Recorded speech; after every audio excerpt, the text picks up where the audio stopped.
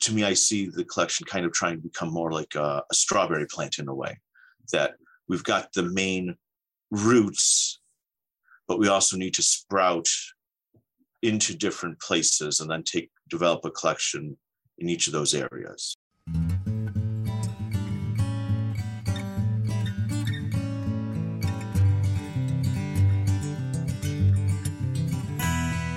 Welcome to Sharing Our Marianist Stories. I'm Patty Garrett. And I'm Gabby Bebo. I'm pretty excited about today's podcast.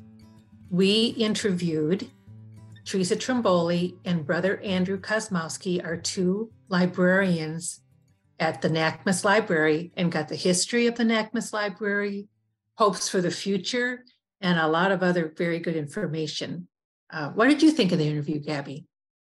Well, I thought it was very interesting. I mean, I knew some of the things about the history of the library and the classification system, but I also enjoyed hearing them talk about the collection, like some of, the rarer materials that are in the library, some of the really old materials that are in the library. I use the library quite a bit, and I think it is such a great resource that is underutilized or even people aren't aware of. But I'd like to know, this podcast was your idea, Patty, and you were the person who interviewed them. So what made you want to interview them? What do you think you learned from that?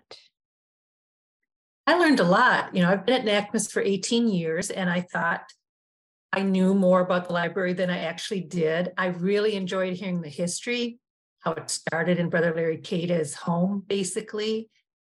I was reminded that Teresa and Brother Andrew are professional librarians. What a gift that is to NACMS.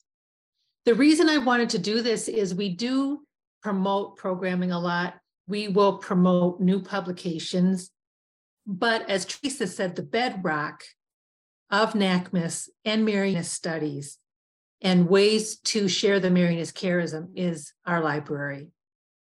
One more thing that I would add is they really would like the people in the Marianist family to contact them with research questions. Again, because their faces aren't always out there, I don't think people know they can go to them. So I'm sure we'll put that in our podcast notes, their email addresses, because they know sources we would never even dream of. Was there anything that was new to you, Gabby? Because I know you are a big utilizer of the library. I knew some things about the library. I didn't realize that, like Teresa, that she called the Library of Congress to ask for their advice, and the person she talked to went to a Marianist school in Hawaii. I did not know that story. I thought that was very cool. One of the stories that I knew about with Teresa was her going to Father Furey and explaining to him how his classification system just didn't work. And she says in her response, and his response to her was like, change it, change it. And that I was like, that's so Furey, because I've done a lot of study on Father Furey, who was a very prominent Marianist scholar and wrote a lot about social justice.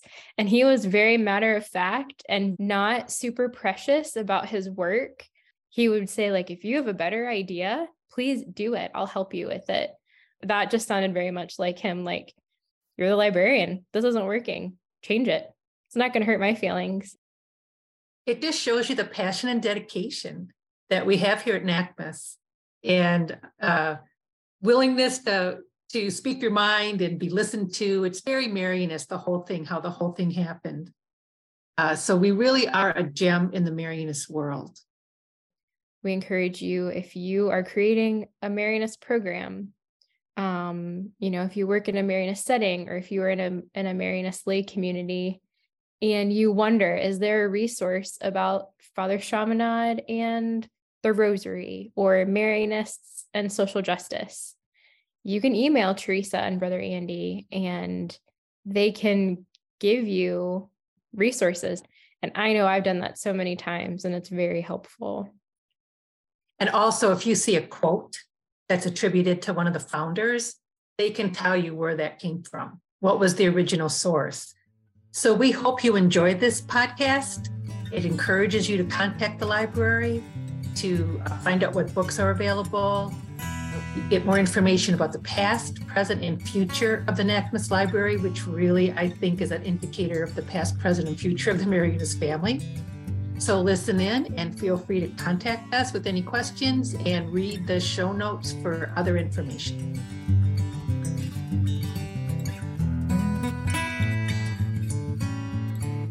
My name is Teresa Trimboli. I am one of the librarians here at NACMS. I'm Brother Andrew Kosmowski. I'm the other librarian here at NACMS, and I started here in 2019. When did you start, Teresa? 1997. One reason I wanted to interview each of you is to the outside world, we get a lot of attention for our publications, and we're always promoting programs. And I just would really like the Marianas family to get a little glimpse into what our library is. How did we describe the NACMS Marianas Library? This is what we wrote as a description. NACMS has the best library of Marianist materials in North America. Our library contains Marianist materials in the languages in which they are or were published. So we have English, French, Spanish, Italian, German, Korean, Japanese, and even some various languages from India and Africa. And the only comparable libraries of Marianist materials, as far as we know, are found in Europe at the General Administration in Rome and in the library gathered by Father Eduardo Benyoc in Spain. Thank you. So I'm wondering, how did the library start? Well, NACMS at the very beginning didn't have permanent offices, so it moved around from Marianas community to Marianas community, wherever the director was assigned that particular year. And at one time, Larry Cada, I think it was 1988, was the director, and he lived at Terrace Avenue in Cincinnati. And it was the Terrace Avenue Community Library that Larry was instrumental, among those that were probably more than one person, was instrumental in putting together, that became the core of the NACMS Library. Thank you. Well, where was the library when you started working? It was in the area where the Marianas Mission is now. And at that time, we had maybe half of what we have now. Is this where you want me to get into the classification schedules? Yes, that was my next question. Like, we absolutely have to talk about the classification system that you developed. Well, when I first came to NACMS, one of the first things that was asked of me, both by Carol Ramey, who was the director at that time, and Larry, was, we need to get the collection organized and classified, cataloged, so that people can find the materials more easily.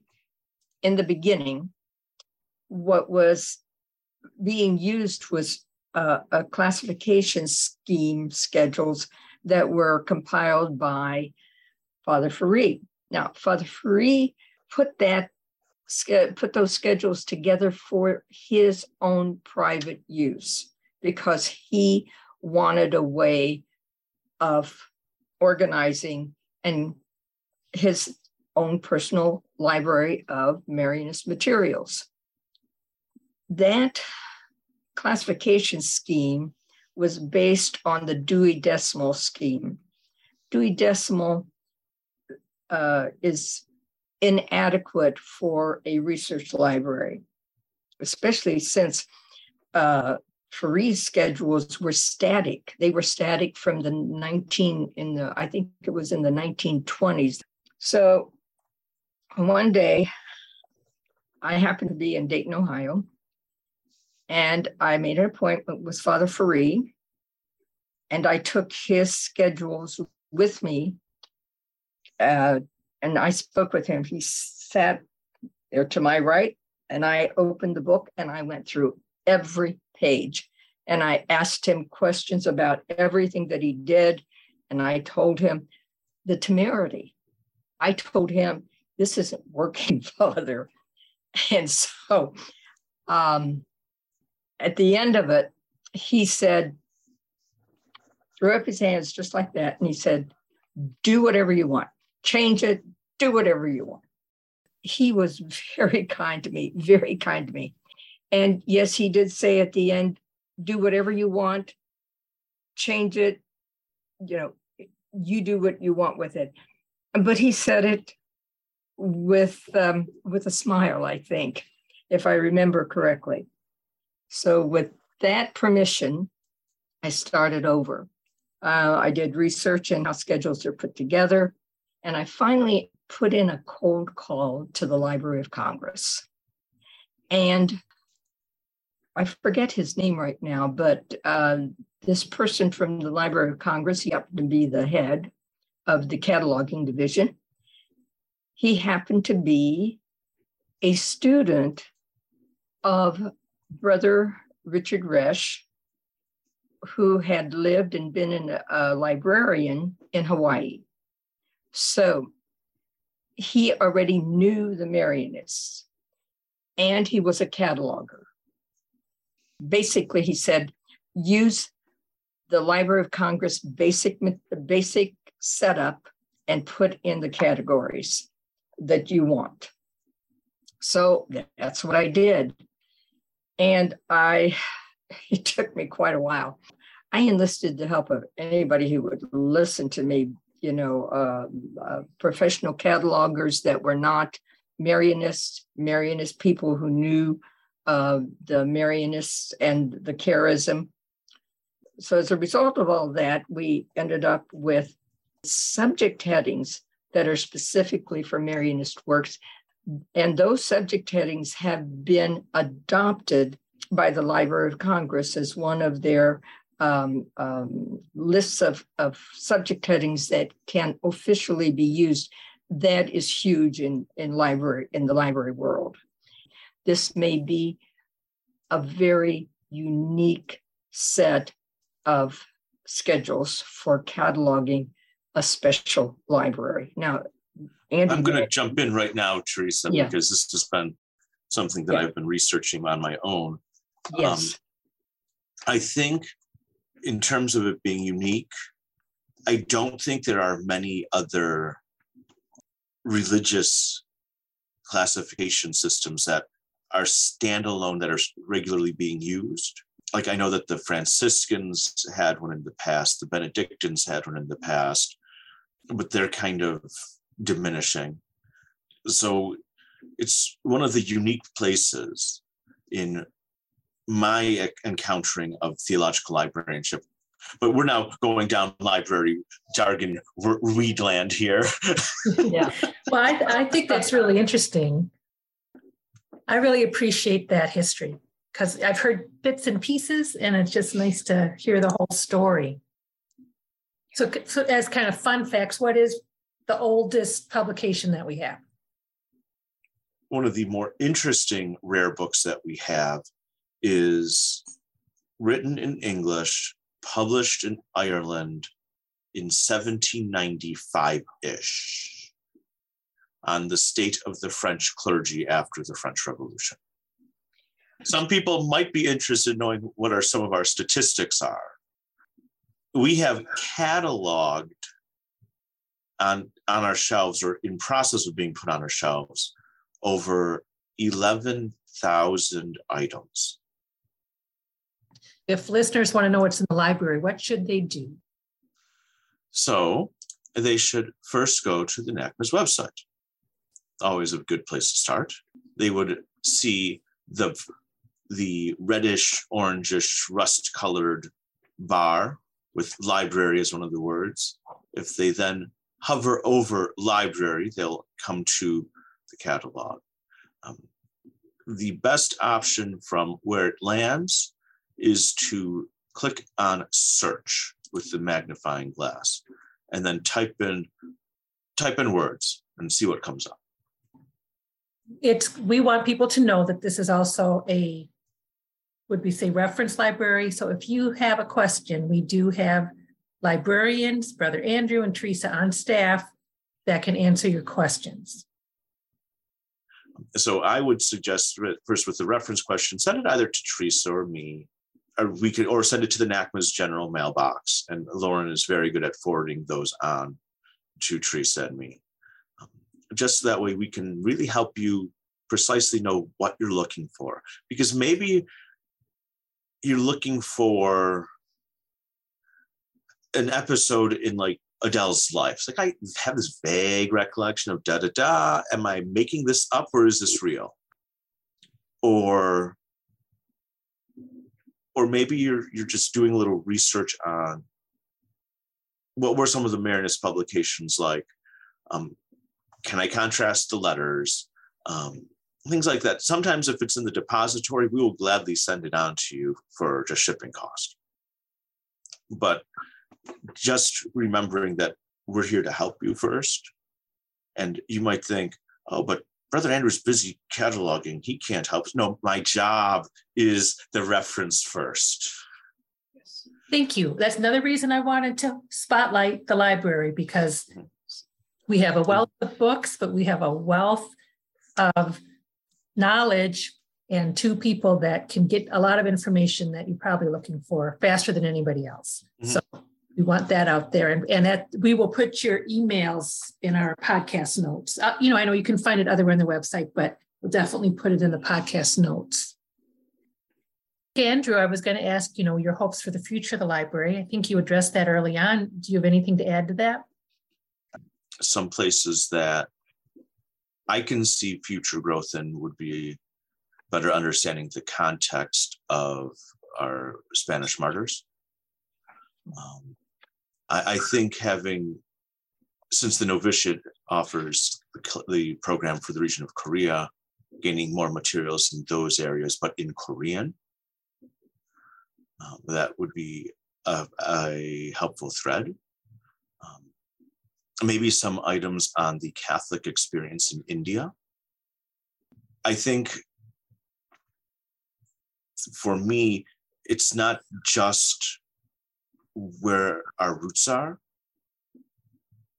To me, I see the collection kind of trying to become more like a strawberry plant in a way, that we've got the main roots, but we also need to sprout into different places and then develop a collection in each of those areas. In my head, so this would very much be please contact me before doing this. Trying to work with the lay communities for their materials. Canon law requires the orders to keep archives, but the same requirement is not there for lay associations of the faithful, such as Marianist lay communities. So they might end up just sitting in boxes here for a while, but at least it's someplace to maybe think about housing the materials. I just want to thank you for your time. The library is the first thing you see when you walk in. People always seem taken aback with the materials that are there. Again, we highlight other parts of NACMS. It's easier to highlight other parts of NACMS. We can't always say, here's the library, but I really wanted to put a spotlight on it for people to know it's the backbone for research.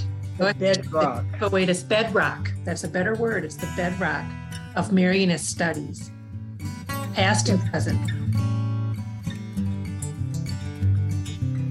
Thank you for listening to this episode of Sharing Our Marianist Stories. As we said at the beginning of the podcast, you are welcome to submit any reference questions that you might have. to Brother Andrew or to Teresa, and we'll put their emails and the show information for this episode. And as always, we invite you to go to our website to see all of the programs that we have being offered right now, to sign up for our newsletter, and of course, to view the library catalog.